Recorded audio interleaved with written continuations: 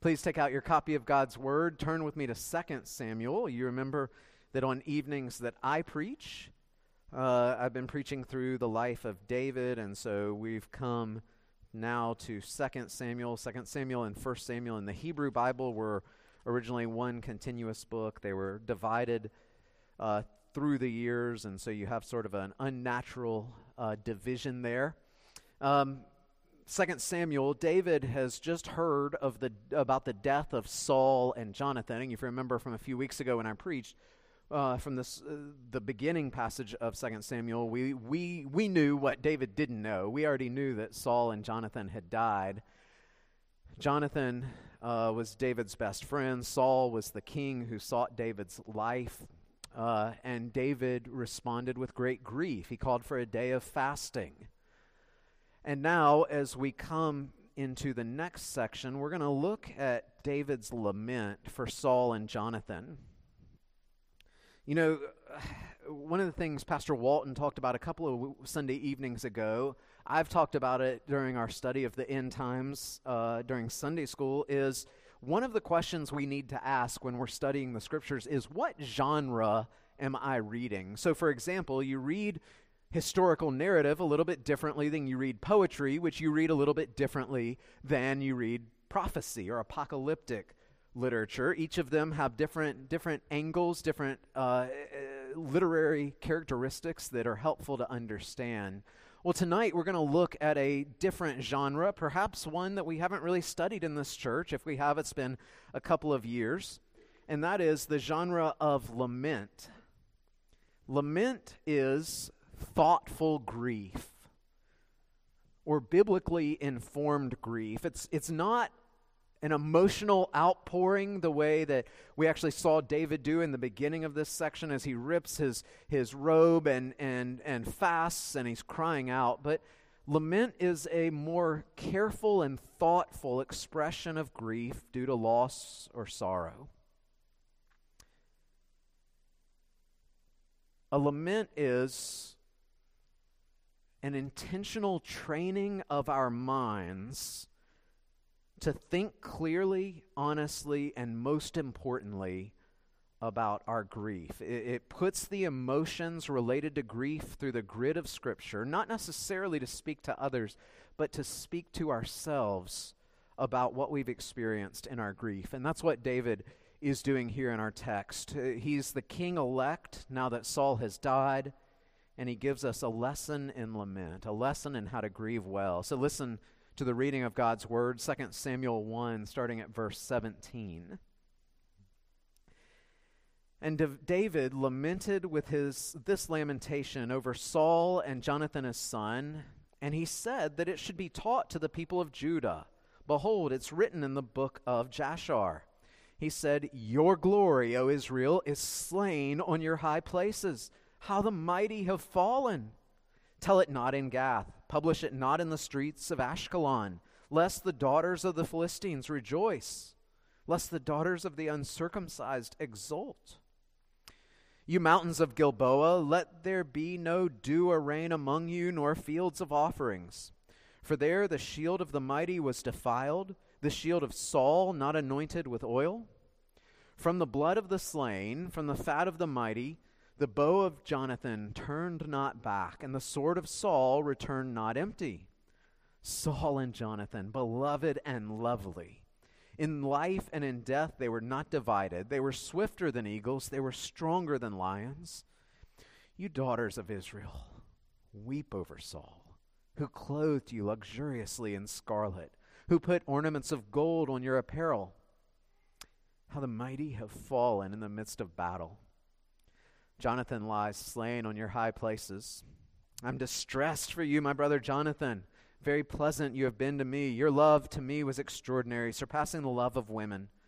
How the mighty have fallen, and the weapons of war perished." The grass withers, the flower fades, but the word of our God will stand forever. In 1985, author Neil Postman released a landmark book entitled Amusing Ourselves to Death. In this book, Postman, who refers to himself as a secular Jew, wrote with incredible insight about the effects that constant amusement and entertainment and distraction were having on us. Now, just remember, he's writing this 38 years ago. A little bit has changed from a technology standpoint, that he was thinking primarily of television 38 years ago. So I can't imagine what he'd have to say about iPhones that are loaded with social media and YouTube and Netflix. But Postman did a fascinating contrast. He explained that in 1985, America sort of had an internal celebration, and that was they had just come through 1984. 1984 was the subject of George Orwell's book. And it was Orwell's prophecy that America would be under intense oppression by Big Brother. And so reaching 1985 was, in a sense, a reason for celebration because Big Brother was not looking over everybody's shoulder. In other words, the American experiment might just work. But Postman pointed out that while Orwell's prophecy of oppression may not have unfolded the way many people expected, or Orwell expected, another doomsday prophecy was coming true, and that was Aldous Huxley's Brave New World. Whereas Orwell had warned that we would be overcome by externally imposed oppression by Big Brother, Huxley saw no need for Big Brother to deprive people of their autonomy and maturity and history, because, as Huxley warned, people will come to love their oppression and adore the same technologies that undo their capacities to think. Whereas Orwell feared Big Brother would ban books, Huxley feared there would be no need to ban books because people wouldn't read anyways. Whereas Orwell feared we would become a captive culture, Huxley feared we would become a trivial culture who lacked the ability to really think critically and process life with emotional maturity. And Postman concluded, remember, 1985, people will come to adore the technologies that undo their capacities to think. I'm not a cultural critic in any sense, not skilled to speak the way Postman was, but I do suspect that many of our problems today in culture are exactly what Postman prophesied. We've surrendered the capacity to have thoughtful discussions and really to know our own thought life, our own inward thought life. We've traded it in exchange for endless amusement. And to make matters worse, in a sense, we're suffering universally from Stockholm Syndrome. And you know what that is, where you're captive, but you've fallen in love with your captor. Well, our captor is our devices. It's our constant distractions, and we love them. And Christians aren't immune. You see how this has come into churches today. Far more emphasis is put on entertainment than edification, on distraction than doctrine, on amusement over adoration. And that's why most of us would look at a passage like this as David is lamenting the deaths of Saul and Jonathan, and we're just not sure what to do with it. I heard a pastor one time say, Christians have forgotten how to sing in a minor key.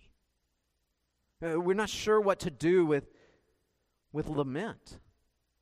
Because lament is almost impossible in an age of distraction. Rather than thoughtfully processing our emotions of grief, we tend to anesthetize them with one more piece of entertainment, one more Netflix binge. And so we're not sure how to process grief and sorrow. We hope that time will heal all wounds, and it can take away some of the acuteness, but oftentimes grief doesn't really let up until we have honest dialogue with God rooted in His Word. And that's what lament teaches us to do. So as we look at this text this evening, we're going to look at three things that I think are helpful for Christians to experience good grief, to experience lament from a biblical perspective. The first is we're going to think about a theology of mortality. Second, we're going to think about these lessons in lament that David's giving us here. And then third, we're going to think about a call to war. That may be something that didn't immediately stand out to you, but we'll get there. First, a theology of mortality. David receives news of Saul and Jonathan's death, and his response really is a bit surprising, because if I'm David, and I've spent the last 2 decades or so fleeing Saul's persecution, I might be ready to throw a party. I might be ready to celebrate that Saul's gone. But David grieves. Why? I think because the appropriate response to death is sober grieving.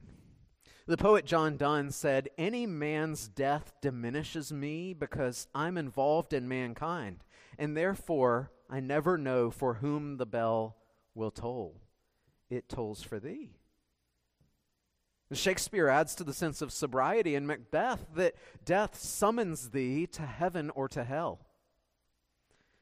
And culturally, we try to deal with death by softening it. And so we rarely say people die. We soften it by saying they passed away. Increasingly rare are solemn funeral services today. They've been replaced by celebrations of life, just proving we don't know how to face the sobering reality of mortality. There's a reason, though, I think we don't handle death well, and that's because death is not natural. Forrest Gump's mom was wrong. Dying's not just part of living. It's a cursed intrusion into God-given life. Of course, we all mourn tragedies, but even when someone in old age dies, it is tragic. When the Bible talks about death, it never softens the language of death. It presents us with the cold, hard facts. One scholar says that according to the Bible, according to their studies of the Scriptures, there's at least 3 million deaths accounted for between Genesis and Revelation. And the Bible speaks honestly about it. That's why Jesus, when he comes to the grave of Lazarus, even though he knows he's going to raise Lazarus from the dead, Jesus wept. Not because he wouldn't see his friend again, but because of the damage and the destruction that death has wrought in God's good world. We need to understand death is sin's penalty. Romans 5:12. Therefore, just as sin came into the world through one man, and death through sin, so death spread to all men because all sinned. Now, death is not natural. It's the penalty for the inborn natural sense of rebellion that we have because of our fallen nature. There's nothing to celebrate about that. So death is a penalty, but it's also an enemy. Paul says in 1 Corinthians 15, death is the last enemy to be destroyed. Death exists because Satan hates the souls of men because we bear the image of God.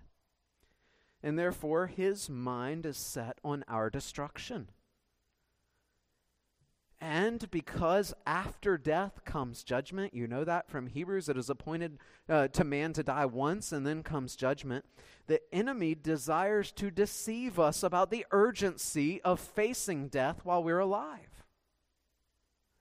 Every once in a while, I am with folks as they are preparing to die, and I've been around hospice workers.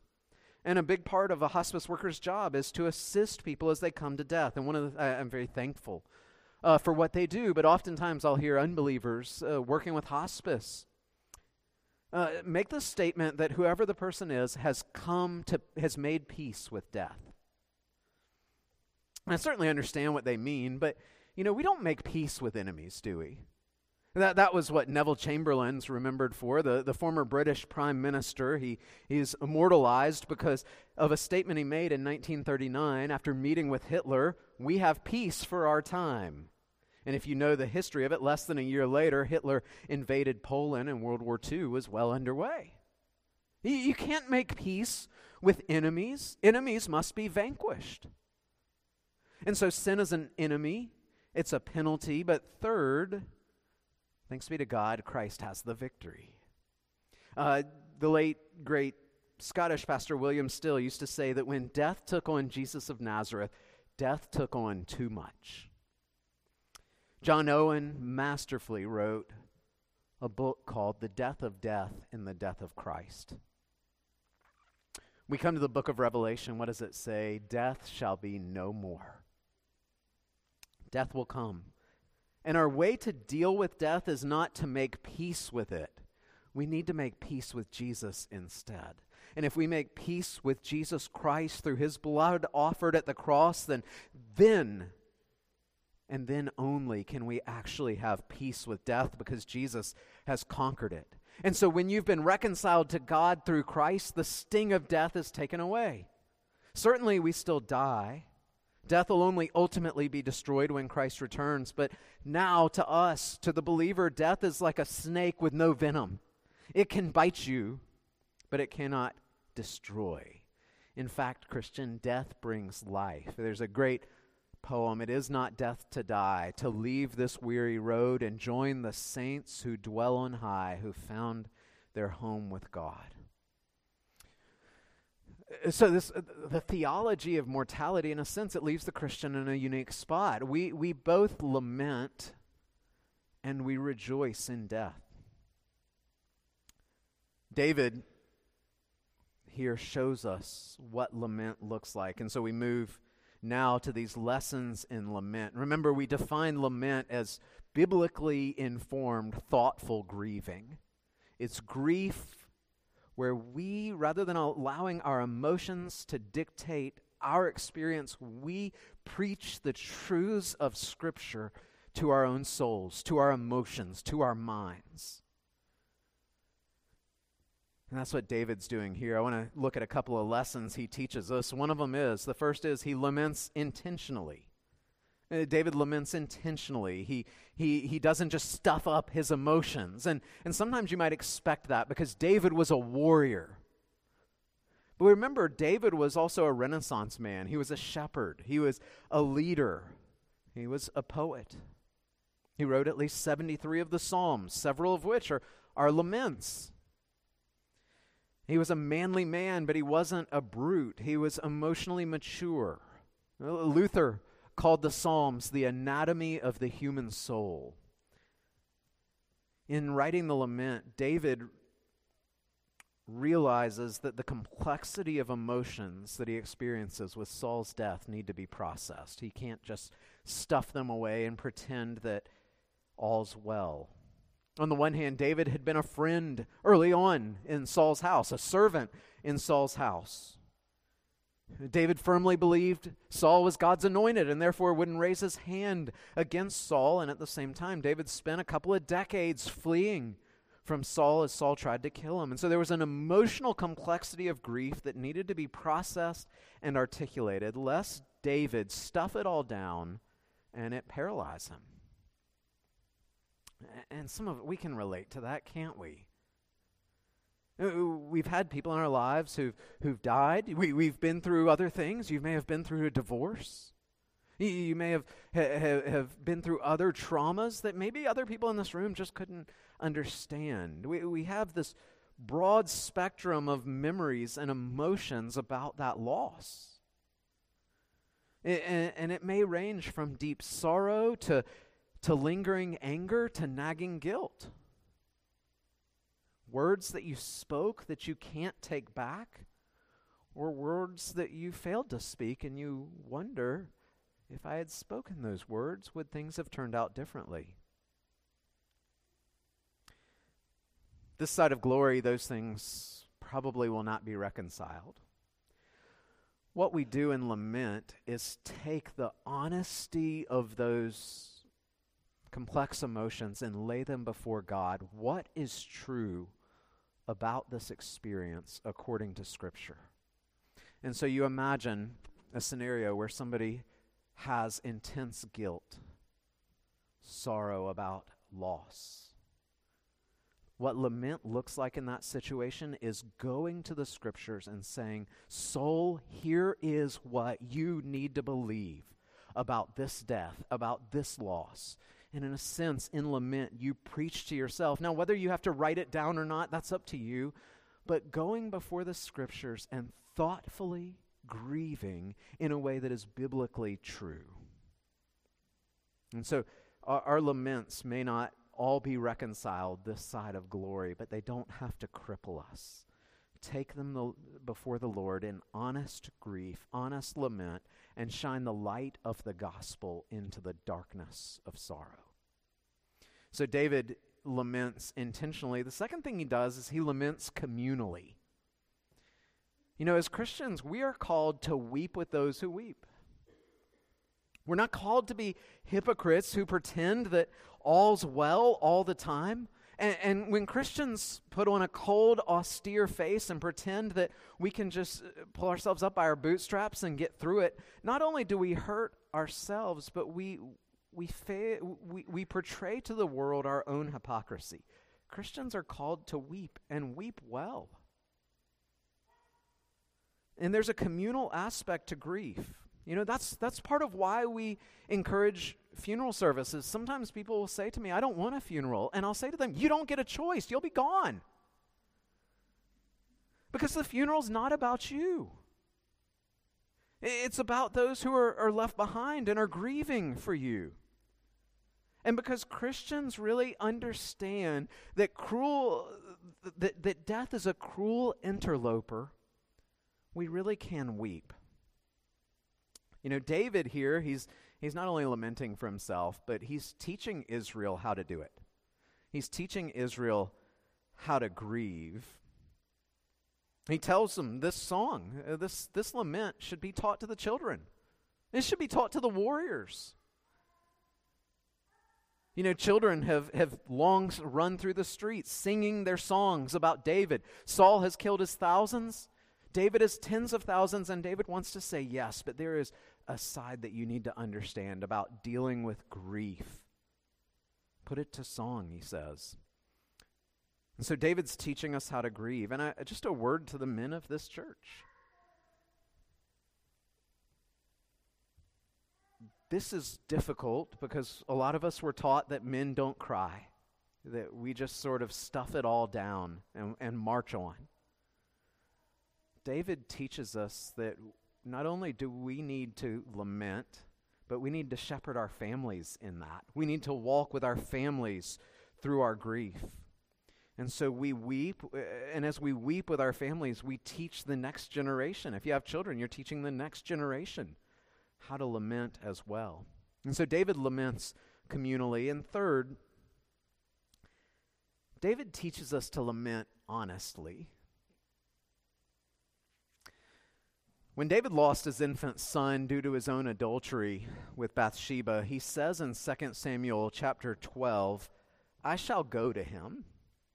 We don't have time to have a full discussion of covenant theology tonight, but David believed that this covenant child, even with all David's sin that was behind it, he believed that this covenant child would be what our Westminster Confession calls among the elect infants who die in their infancy. And so David believes firmly, I will see this child again. He didn't express the same hope when his rebel son Absalom died. And he doesn't express that hope here in the death of Saul. You know, sometimes we want to preach people into heaven, don't we? Sort of salvation by funeral.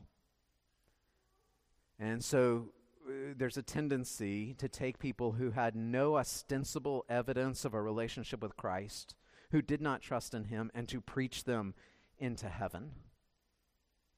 Not only is that dishonest, it's a denial of the gospel. And we don't see David doing that here. He doesn't say Saul's in a better place. He grieves honestly, and grieving honestly requires that it's not so much that we look at the content of a person's life, was this a good person or a bad person, but we look at their connection to Christ. And so David teaches us in Psalm 116, verse 15, precious in the sight of the Lord is the death of his saints. What is a saint? Pastor Walton taught us this on Wednesday evening, did an outstanding job. But a saint is anyone who has trusted in Christ for salvation. They are pronounced saints. They're pronounced holy. all who call upon the name of the Lord shall be saved. We can't wish people into heaven. We can't preach people into heaven. Honest lamenting means that we consider death in the light of the truths of the gospel, particularly in the light of the final resurrection.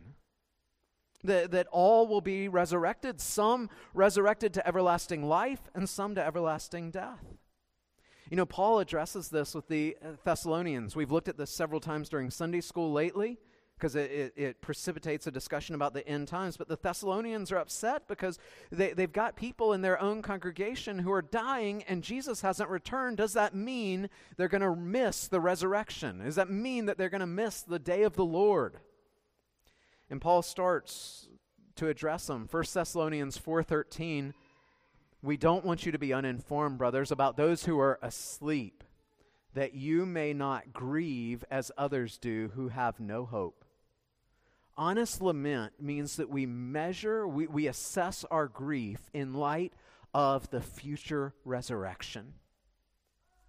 And so Paul's saying here, in the midst of a world that has no idea how to talk about sin, have no idea, about death, no idea how to process death, we grieve, but we don't grieve like those who have no hope. We grieve as those who look forward to the resurrection. And everybody's standing in the day of the resurrection is related to where they stood with the Lord Jesus. There's one more thing I want you to see, and it's probably not immediately going to stand out to you, and if I don't explain it well, it still may not stand out to you. But that's a call to war. There's something peculiar that happens in the translation of verse 18, and our editors, I think in almost every version, the translators try to simplify it for us. Look at verse 18. The ESV says, "And he said it should be taught to the people of Judah, behold, it is written in the book of Jashar." Well, in the Hebrew, that word "it" is kaset, which actually meant the song of the bow. David wrote this lament to be a call to war. That's why the young men were supposed to learn it, because this was a war call. And that seems so weird that David would write a song, a dirge, about the death of a man who almost destroyed the kingdom. But David was so grieved for the nation, for the people that he loved. He looked at Gilboa where Saul and Jonathan died, and he said, "This is our war cry." And so look at verse 19. "Your glory, O Israel, is slain on your high places. How the mighty have fallen. Tell it not in Gath. Publish it not in the streets of Ashkelon, lest the daughters of the Philistines rejoice, lest the daughters of the uncircumcised exult." The picture is clear. The Philistines are going to be dancing around town, celebrating that Israel is defeated, Saul is dead, and that Yahweh, he fell at the feet of Dagon. David wants these men to remember what happened at Gilboa as their motivation to go and to fight. That's all good and well, but why does that matter to us? What kind of call to war do we need? There's no Philistines in sight. We don't need to go and avenge Saul's death. So how are we called to war in this passage? Well, we are called to war through gospel worship. We don't take up the physical sword against literal Philistines, but our call to war is the call to worship. Christian worship celebrates the fact that the mightiest of men had once fallen at the hands of the unbelieving world, and yet he rose again and he conquered death. The reality of death, the sobriety of lament, should cast us into Christian worship as we gather to boast like Paul did in 1 Corinthians 15. Death, where is your victory? Where is your sting? For Christ Jesus has the victory over death. And so as we gather in worship, in a sense, what we're doing is we are taking up arms, uttering the transcendence of God, His authority as the creator of all things. We're rehearsing that great four-part story of creation, fall, redemption, and consummation. And we're being equipped for our calling as agents of reconciliation and restoration and renewal, who, as we walk out of those doors, are called to go into a land of darkness and preach that Jesus Christ has conquered death. We confess our sins and we hear the announcement of forgiveness in Christ. And we're equipped for the work of ministry. And through prayer, we combat the forces of evil and align ourselves with God's purposes. In some mysterious way, we participate with all the saints, even who have gone before us, joining even with those in heaven. That's our warfare, is worship. And as we worship and as we proclaim the excellencies of Christ, the kingdom of darkness is pushed back. And the victory of the Lord Jesus is proclaimed. And the world's going to look at us and say, your warfare consists in worship? And perhaps it does seem ordinary. Maybe we can think of better plans, but remember, God's ways are not our ways. And the height of warfare is Christian worship. It infuriates the evil one as he sees how much God's people love him and how God's redeemed are a sincere people who love the gospel. And as we gather and renew our souls and lock arms with our brethren and grow in the grace and knowledge of the Lord Jesus Christ, the Spirit strengthens us for another week of going out those doors and doing battle with the world, the flesh, and the devil. And then from worship, we march out of here to the world of death that is anesthetizing itself from its pain through constant distraction and amusement and entertainment. And we're saying to them, beloved, look to Christ. We don't say, remember Gilboa. We say, remember Calvary, where Jesus Christ died for the sins of the world. Believe upon the Lord Jesus. Look to him, for he alone can rescue. Let's go before him in prayer. Lord God, we praise you for the great grace of the gospel, that we have hope even in the face of death, and though our earthly bodies are decaying, we are being renewed day by day and being fitted, being prepared for heaven. Lord, I do pray especially for those who are lamenting. And some are lamenting recent loss, and some are lamenting loss from decades ago. But I pray for all that you would renew in them a hope of the resurrection, and that you would give them the courage and the wisdom to speak honestly to their own souls and preach the hope of Christ to them, to their grief. Father, we ask that our worship would strengthen us and please you. In Jesus' name, amen.